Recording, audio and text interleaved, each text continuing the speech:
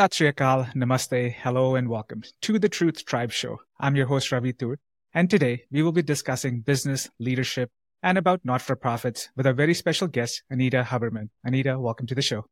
Thank you. Anita Huberman has been the president and CEO of the Surrey Board of Trade for 17 years. It is one of the top 10 boards in Canada. She has been with the Surrey Board of Trade in a variety of roles now for 30 years. Anita and her team has served more than 6,000 member businesses. In 2023, she was the top 50 women leaders in Vancouver. 2021, she was announced as one of the 15 outstanding Canadians for her work in the private sector and through the pandemic. She's an honorary captain of the Royal Canadian Navy, holds the Queen's Diamond Jubilee Medal, was a Business in Vancouver Top 40 Under 40 award winner, was awarded the 2019 Community Builder of the Year award, and received a Canada 150 Community Medal. She served in a lot of not-for-profits. The one that stands out to me the most is her time that served on Canada's National Film Board for about 6 years as appointed by Canada's Minister of Heritage. Anita is a highly visible advocate for Surrey businesses at all levels of government with a demonstrated history of evolving and transforming industries. Super excited to have you here and to chat with you today. Just to start us off, in your own words, who are you and what do you do? My role at the Surrey Board of Trade is quite multidimensional. Our whole mandate at the Surrey Board of Trade is to support business and bring business into Surrey. But we do that, and I do that through government advocacy. I'm a registered lobbyist, workforce development, really bridging curriculum development to industry needs, creating trifecta economic partnerships with organizations, educational institutions, and of course, ensuring results around labor shortages for businesses. We have an international trade center creating global business connections for local businesses, 30 different country partnerships. Business Center, our new Surrey Technology and Skills Center, is meant to start up and scale up tech businesses. But we also have an existing entrepreneurial ecosystem of support, whether it's from startup to scale up phase. Certainly, we are here in Surrey to be that concierge of connections, to enhance the livability in our city and to ensure progressive economic outcomes for our business community.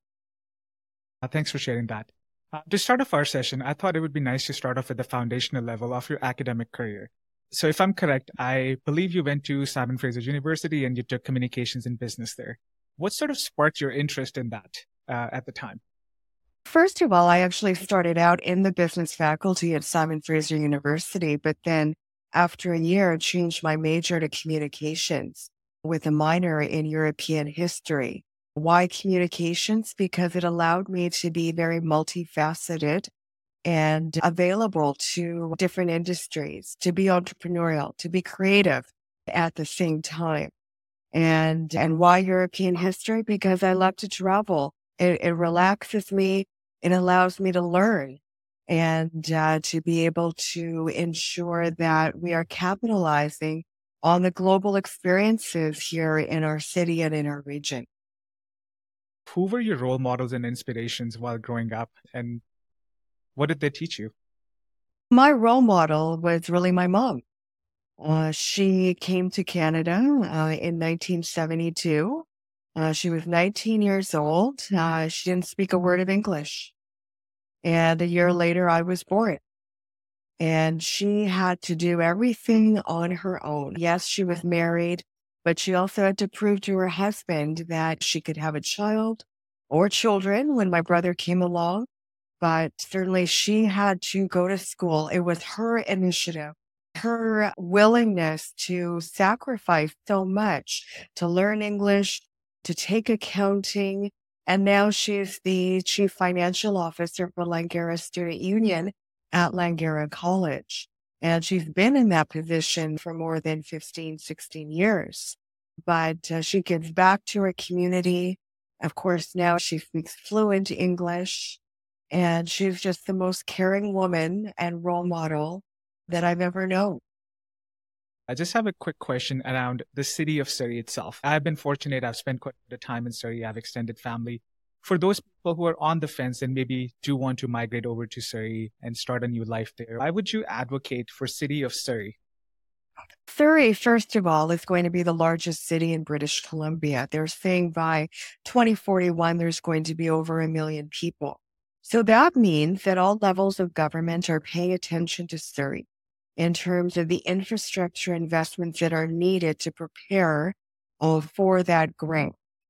So this is where the economic action is going to happen. This is where the supports are going to be for your family. We're a border city. There's 111 different languages that are spoken. So we're a very welcoming, multicultural type of community. And that is our strength in terms of bringing in and co-locating national and international businesses. This is where the employment is going to be. And it's already starting to be that way. You want to be in a city where you're here right from the ground level. You're here with the growth, and certainly in an environment of transportation connectivity between two major airports, Abbotsford and Vancouver. We have certainly, we're on the ocean. We have a riverfront, but there's so much potential that is happening and that will be taking place in our city. And that's why I encourage everyone to look at Surrey, not only for business and economic development, but also to look at ways and means to raise your families, to enhance your livability, to be a part of our city right from the ground up. Excellent. I was sold at the riverfront. But yeah, there's a lot of good reasons for people to move into Surrey and look into that. Let's now go into the Surrey Board of Trade. You did touch upon that, but if I have to ask you, what's your mission and objective of this organization? What would that be? And how do you guys work to achieve it? We're the go-to entrepreneurial center for Surrey. We deliver a very unique and diversified service portfolio. And as I mentioned before, it's about business support. It's about trade support. It's about being that concierge of connections. It's about saving time, saving businesses money. And it is my team, my staff, that really are the heart of this organization that deliver that unique service unparalleled to any other organization within Surrey and within Metro Vancouver. Our unique connections that we have will embolden, it will emblazon, it will grow and connect a business. And that is the value. That is the purpose of our organization. We are trying to enhance economic development. We're trying to ensure that Surrey is the place to be for business. And so our work is never done. So we're advocating around transportation, environment, trade, taxation issues, you name it, we do it. But we're also focused on livability issues, whether it's public safety, education, homelessness, childcare, such a breadth and diversification of things that we do. It's a complex organization, and you don't really know what is involved and what the value is until you're intrinsically involved. Very interesting. There's a few points that I want to touch on, but I'll get to that later. If I have to ask you about the breakdown of your organization, how many people are there today? How are you all separated, and how do you all work together? What would that look like? I have 10 staff and I have 5 individuals on contract. And our strength is our workforce culture. We work together as a team. We have entrepreneurial centers, as I mentioned, our business center, trade center, etc. Even though we're a not-for-profit, we have entrepreneurial centers, we have work plans, we have budgets to meet, and every single department interfaces and affects each other. So I run this organization like a business. And it's very important also that we elevate our profile, that people know what it is and what we have done. When I started this position as president 17 years ago, we had no brand profile. But now we are known for our work around instigating change at the different levels of government, about being a policy maker and revolutionizing the whole chamber and board of trade model. There's 430 of us in Canada, We ourselves have 6,000 member contacts that represents around 3,500 businesses. We are an organization that cannot be ignored. Mhm. There's a very interesting point that you raised there that you guys had no brand profile 17 years and now you have turned it completely the other way around. What were some of the principles that were applied during this transition over the 17 years?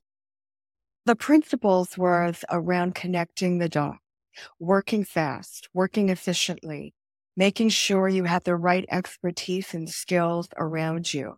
I'm really good at connecting the dots and creating a vision, but I need people around me to support me in implementing that vision and to work very quickly. We don't have time sometimes to hum and haw and to analyze. Sometimes when you're taking a risk, like in business, you just have to go with it. And some things work and some things don't. And that's the way it is.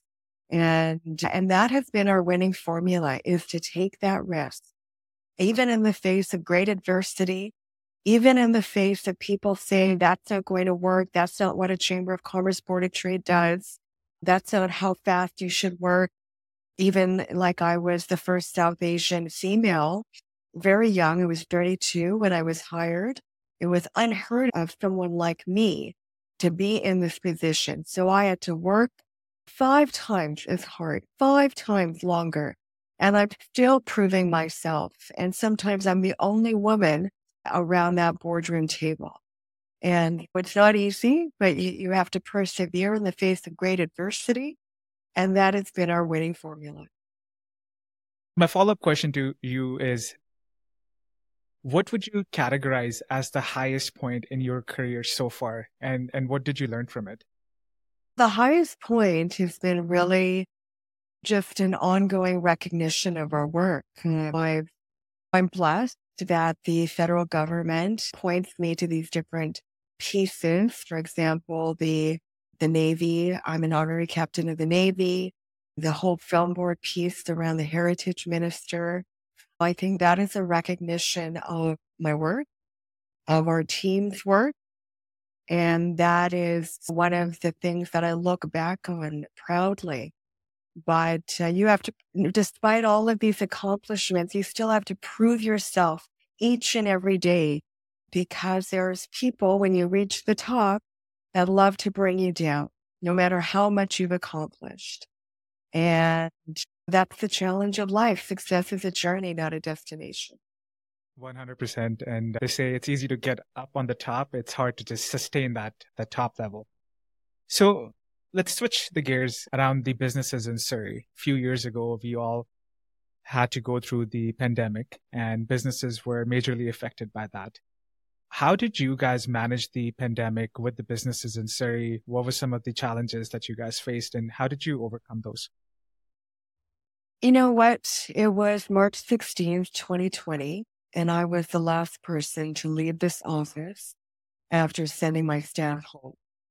We had no idea what the future would hold for our office, for our organization, for ourselves personally. It was an unprecedented time, and we had to meet each and every day as a staff. We formed certain initiatives to ensure that we were meeting the needs of our members. We worked 14-hour days.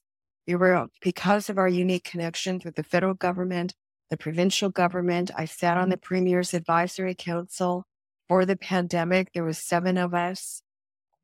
I had access to different relationships and pieces that I could action right away as a result of those government connections that no one else had. So we worked 14-hour days. My staff were working and worried for their families at the same time. And we were worried for our businesses. And some businesses in Surrey made it, some didn't, some had to enhance efficiencies. It allowed us the opportunity to really utilize technology. And we are still utilizing that technology today. But the economy has changed. We're living in volatile economic times. Everyone knows that. Even we could be in an official statement, perhaps, that we are in war times, given our socioeconomic circumstances globally. So every single day for an entrepreneur is hard. And we recognize that for our business community. Or for our workforce, we recognize that there's challenges as well. And there needs to be a relationship between the employers and the employees. And we recognize that as well in these very volatile economic times. And to ensure that we're harnessing our advocacy, progressing around that, and creating and sometimes removing those types of member benefits that make sense or don't make sense. Mhm. So, question on that. You mentioned advocacy. You've worked with a lot of businesses. You were on the government side, working with the government as well. If I have to ask you, what are the top three challenges that the businesses face in the business world today? What would those be, and how can we work around those? How can we alleviate those challenges?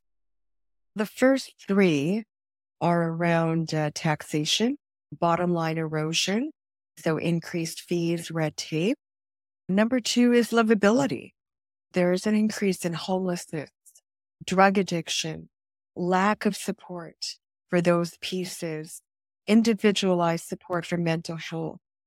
And that's affecting businesses. Businesses are facing a crime tax in order to secure their businesses in the face of really social issues that are becoming more and more pervasive, where it's affecting an economy and the livability of not only Surrey, but every city in Canada, I would say.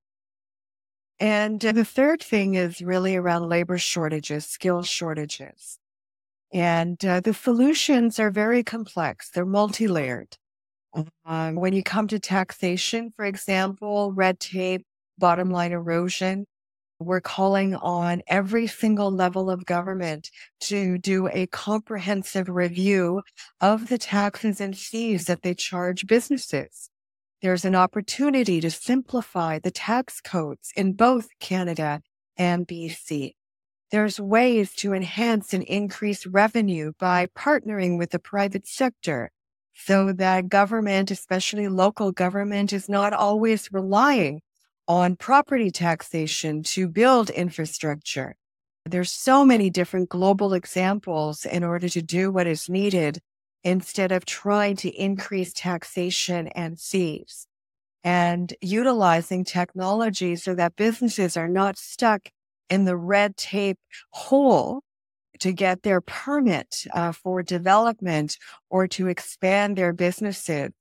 The entrepreneurial spirit of businesses, I feel, is dying in the face of all of these challenges, not only the one of taxes and red tape, but also that of supply chain challenges, industry challenges around labor, and of course, these livability challenges around crime, drug addiction, mental health, and of course, paying that crime tax. When we're looking at crime and those livability issues, you need, again, a multi-layered government approach. You can't work in silos. We need infrastructure investment within Surrey. Surrey has been left behind. And so many businesses are being affected by more homelessness. We live in the highest cost of living area within Canada. So that means we need a different approach by Ottawa. But certainly when we're taking a look at workforce challenges, in Surrey, we have the greatest number of manufacturers within British Columbia. We have an international docking facility. We have a thriving development and construction sector. Every single sector is facing labor challenges, attitude changes around work, and that's affecting the economy as well. So we're on this tipping point of what entrepreneurialism is, of what businesses need, and not everyone can work remotely. You can make a sheet metal at home. Sometimes you need to be in that business to make products. And we need a thriving and growing manufacturing sector, not only within Surrey, but within Canada, to ensure that we remain a developed nation instead of a developing nation. So we're just on track and in progress in terms of the different ingredients that are needed for a progressive economic recipe. We're a giant among the G7 countries, but we're a sleeping giant, as the president of the Business Council of Canada has recently indicated. You put that very well, and I pretty much agree with all of that. So, a question on one of the biggest asset that Surrey has or Canada has is the immigration and the immigrants that we have coming in from different countries and then becoming a part of the workforce. How does immigration or multiculturalism ties into your plans and with the city of Surrey? Surrey is the highest feeder city of newcomers and refugees within British Columbia. And that is because we have the service and the supports in order to ensure and help with productive and efficient economic outcomes. It's not perfect. The immigration plan for Canada is very ambitious. And in the face of a housing crisis, when we have transportation infrastructure, investment issues where we're playing significant catch up, it's very challenging for our city. And it's 1,200 to 1,400 people a month that are moving into our city. Some is around newcomer growth, and some is interprovincial growth. We're the Hawaii of Canada within the Lower Mainland, but Surrey is soon and on track to be that largest city within British Columbia. We have the most industrial land inventory, so we're encouraging our newcomers to become entrepreneurs, to be job creators. They do work hard, and we want to leverage their work ethic. So that's the opportunity that exists within Surrey.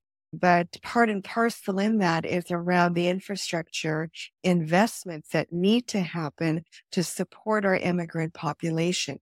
We see it as an opportunity, but we also need to ensure that it's not a weakness when we don't have infrastructure investments, and to ensure that the other levels of government make sure that Surrey is a priority within the Metro Vancouver region. 100%. My next question is around women in business. And this question actually comes from my sister. She lives in Surrey and she's been a fan of your work. And the question is, how can women navigate the business world effectively? And what advice do you have for aspiring female business leaders?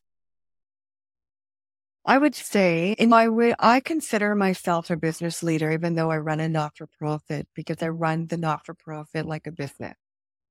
And when I do make a profit and I reinvest into our organization, into our capital assets, we just purchased a second location. So we're in an expansion phase as well. But you have to take a risk. And sometimes as women, you have to prove yourself 5 times as hard. When you're a woman of color, you have to prove yourself sometimes 10 times as hard. And it's unfortunate that in 2023, that is still the case. But even though I've been in this position and I have all these accolades, I'm still proving myself. You have to take a risk. You have to set yourself apart from the competition. You have to think differently. You have to persevere. You can cry. You can have down times, but you need to surround yourself with people that will believe in you. And that means it's going to be a small circle.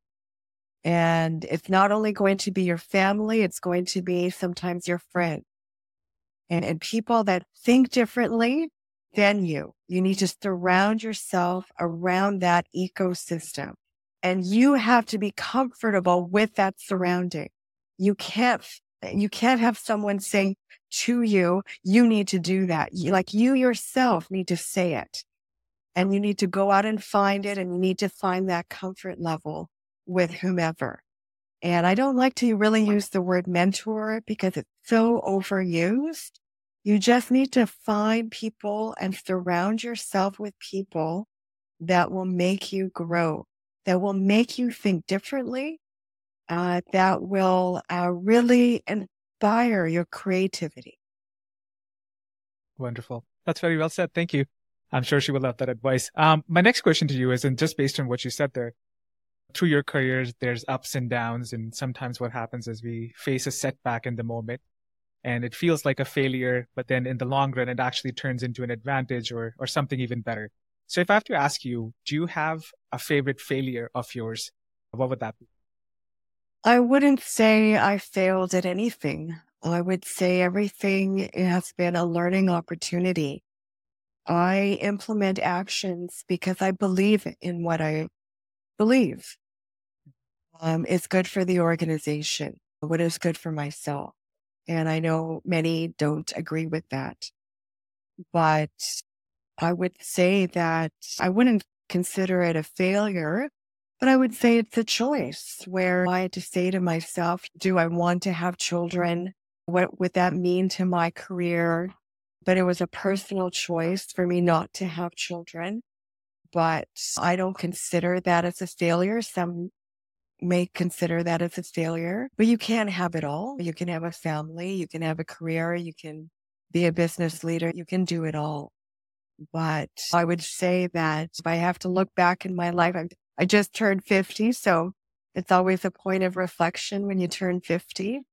But I don't regret making that choice. And I would say even in 20 years, when I'm 70, I won't regret making that choice. And it's not a failure to me. And sometimes in the South Asian community, if you don't have children, it's considered a failure. But you know what? This is 2023. You can make any decision that you want in life. That's lovely. And thanks for sharing that. I appreciate it. So another question, a follow up on if you have to give yourself like a 20-year-old Anita an advice, knowing everything that you know about life and the business world today, what would that be? I would say that you need to travel and take time for yourself and don't take things so seriously. Try to have fun. I worked so hard in my 20s and because I was trying to prove myself, I had to pay my own way through university, and I didn't feel like I had a chance to be young. But you know what? I'm going to make up for that now that I'm 50. That's Perfect. There we go. It's never too late, they say. So right. awesome. Just questions now on your personal beliefs and your daily values. You are a very busy man. And with all these responsibilities, all these priorities, how do you effectively manage your day? What are some policies, framework that you have to prioritize and then execute? I'm old fashioned. I do have a paper day timer. I'm very project driven. There's 500 things that I have to think about every single day. I have to manage different things for my board of directors, for my members. Every single day is different. Things will pop in. So some people will say, Anita, what do you do? Your job is so easy. You go to these fancy events. But you know what? That's just a persona. There's so much that happens in the background around helping members, around connecting the dots, being a leader, really ensuring that you're writing project proposal in a cohesive way, that you're partnering with the right partners to move the organization forward, to move yourself forward. Every single day is different. And you can't get everything done in a day. I have a to-do list, but I can't get everything done every day because things pop in. There's different things that happen in Surrey that I have to address at the last minute. I have to help my staff. I have to help my board or something happens because Surrey is just so busy. But it's like a secret club being the CEO of a chamber of, or board of trade. You don't really know what it's like until you're sitting in this seat and experiencing it. And if you're a go-getter like I am, it's a very different experience sitting in this seat. You can do nothing being a CEO of a chamber and just answer emails and just have your 5, 10 events, or you can do way more than that. And that's what I aspire to be, is to be way more. That's awesome. If you could anything on a billboard for the entire city of Surrey to see, what would that be and why? So the billboard would be that I think most people will say that in these socioeconomic times, you have to be conservative. And so the billboard would be take a risk, believe in what you think is right and move forward with that. Something to that effect. Yeah, no, I love that. Take the risk. What has been the best investment you have ever made in your career, in your life? What would that? The best investment is having my husband. We've been married 20 years, and I don't know what I would do without him. He grounds me, he balances me, he hears me out. I trust him with every single thought in my mind. And you need someone like that will not judge you and that will give you the truth. And that's really been my winning formula is my husband. That's perfect. In terms of Surrey, and what does the future hold for Surrey? What are some of the new upcoming projects that are in the works that we should know about? What does all that look like? One thing I have been and I continue to be really excited about is our technology center in Surrey. And so we have 3 towers built and another 5 to come. And it's a blended ecosystem of business, technology, education, all in one ecosystem to support the entrepreneurial spirit. And that is why the Surrey Board of Trade bought a second location in that technology district. And we are going to be unveiling it early next year in 2024 as the Surrey Technology and Skills Center with our joint venture partner, the Western Community College, to incubate different economic projects, which includes a blockchain center of excellence, a cybersecurity center of excellence, an Indigenous entrepreneurship and innovation center, really enhancing and expanding our trifecta economic partnerships to address the labor shortages of the day. And thirdly, to start up and scale up technology businesses to make Surrey that tech destination and to leverage our border capabilities with the Silicon Valley and to ensure that we're a destination for global tech leaders as well. I'm so excited about that because a third of our population is under the age of 19 in Surrey. This is where the human capital is. This is where the industrial land inventory is. We have 27% of Metro Vancouver's industrial land inventory. We have an international docking facility, an international border, 2 points of access. We're working on as part of a Cascadia economic strategy.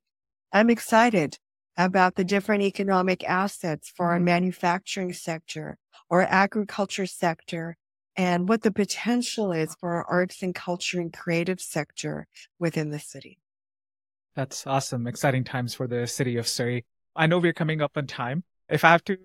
Before I let you go, if there's one final message you have for the people of Surrey or for the listeners of this podcast, what would that message be and why? I would say get engaged. I would say to residents and businesses, vote in your elections, know what is going on, make sure you know the truth and the fact before you make decisions. And get engaged in the Surrey Board of Trade. We are Surrey City Building Business Organization, and we want to make sure that we've been here since 1918. We want the organization to continue for another 200, 300, 400 years. But that means we need everyone to get engaged in the business community. That's my advice. That's perfect. We'll leave it at that. Thank you again for your time. It was lovely talking to you and to learn from you. I wish you all the luck and to your team and super excited for what Surrey has in future. Thank you very much.